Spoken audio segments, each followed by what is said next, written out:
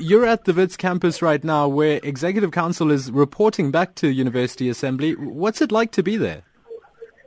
I am indeed. It's actually quite an historic moment. I think many people have overlooked that this is only the 10th University Assembly in the history of the institution, which is close to 100 years.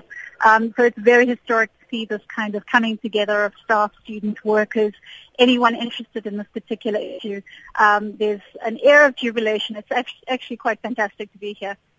What do you make of the calls for, what do you make of the calls for the sophisticated use of social media right now? Many students are engaging in the protest, but online. I think what we're seeing is people speaking up for themselves, and I think for a very long time in media's history, we've talked about this democratization of media, making media more accessible and giving people access to their own voices, to let people speak for themselves.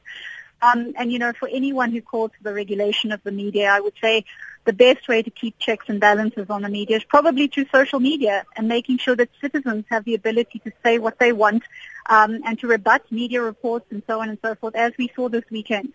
It is press freedom today, but with calls to, as you say, regulate the media, is it even possible to regulate, for example, the student posts on social media today?